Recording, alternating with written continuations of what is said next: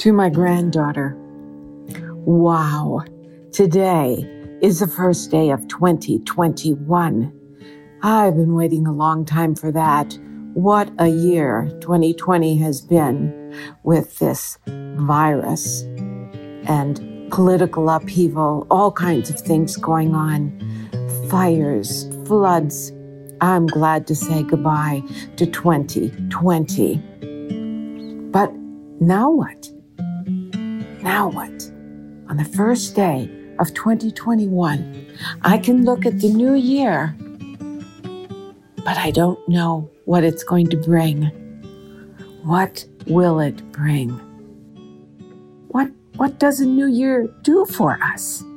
Just because we say it's a new year? Is it a new beginning?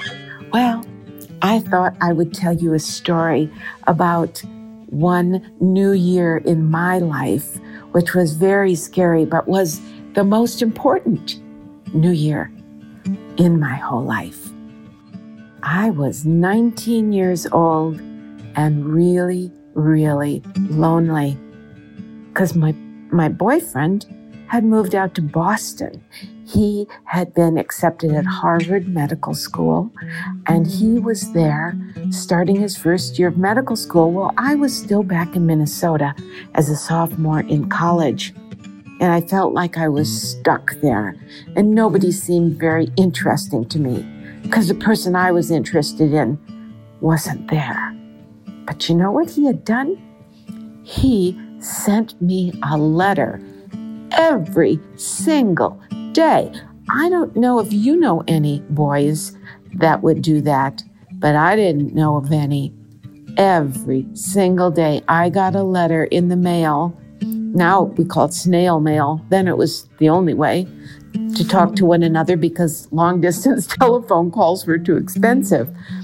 But I got a letter every single day in the mail. And mostly he was just saying, hey, I need you to come out here and be with me. Why don't you apply to some of the colleges out here and see if you could come to college here? Well, since I got a letter every day asking me to do it, I did. I applied. Actually, I only applied at one college, Boston University, College of Liberal Arts, which was a very hard college to get into, but I got into it. And I got my acceptance letter in the mail. And I went to the office at my college and said, I won't be back. I'm transferring. Would you transfer all my credits to Boston University? And then my roommates had a going away party for me, and they knew how poor I was because when I was at my college in Minnesota, Gustavus Adolphus College, it was all paid for by scholarship. I didn't pay anything at all. It was all by scholarship. But when you go to Boston University, which is a huge university, and it costs a lot of money, and it's private, they didn't give scholarships to second-year students. And I didn't even care because I'd gotten in. So I told Gustavus I wasn't coming back. And my roommates got me these beautiful clothes to wear because they knew I shouldn't look shabby when I got to Boston. So they bought me this beautiful wool outfit to wear. Well, what did I have to do after that? That was the middle of December. And I would be going out to Boston University the second week of January. So the new year was filled with possibilities for me, but I had to do one really difficult thing first. I had to tell my mom because I had filled out the application and forged her name on it. She didn't even know that I had applied out there, let alone she didn't know that I had told Gustavus I wasn't coming back. Wow. So I managed to tell her that.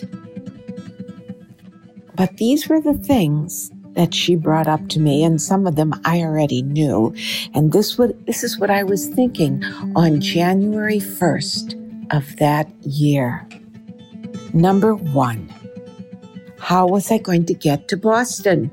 I lived in the middle of the country. It cost a lot of money to get out there. Number 2, how would I pay for college out there? I just would have to worry about that when I got there. Number 3, was I a good enough student to go to this big Eastern university, Boston University? And 4, this was the one that kind of stung. My mom said, and what will you do out there by yourself when a Harvard medical student decides to move on and leave you behind? You plain old Minnesota girl. Wow, she didn't have a lot of faith in me, did she? But I know as a mother, I would have been scared with my daughter doing the same thing.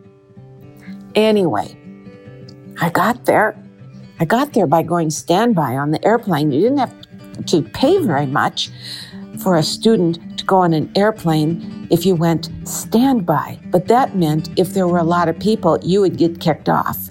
Like a couple times I got kicked off in the middle of the country. Like I was in Milwaukee or I was in Cincinnati because there wasn't room for me anymore. And then I had to wait for the next plane. It wasn't the easiest way, but I got there. And I sent my trunk full of my clothes on the bus, and it got there. And this will be a story for another day, how I worked out how to pay. Because remember, I didn't have a scholarship there. But I worked it out, and I got it to happen. And I also found out I was a really good student. And I had to work harder than everybody else because I had to take more courses each semester to be able to get done in 4 years because of my transferring. But I did it. And I ended up getting, I think, almost all A's. And then 4th, you know what else I learned? He didn't leave me. In fact, by the time I got out there, we became engaged. We were engaged for 2.5 years before we finally got married. And now we've been married for 51 years. That was the one that my mom thought might leave me alone in the dust because I was a little Minnesota girl. But what happened is that his friends all went to him and said, if you decide to break up with her, hey, tell us, because we want to go out with her. Well, it all worked out well for me, didn't it? That was the year I felt like I had jumped off a cliff, and I was hoping there was a net down there waiting for me, and there was. I had been sad and lonely, but I took that step anyway. And then I wasn't sad or lonely. I had doubted my abilities, but not anymore after that. I proved myself and that I could do it.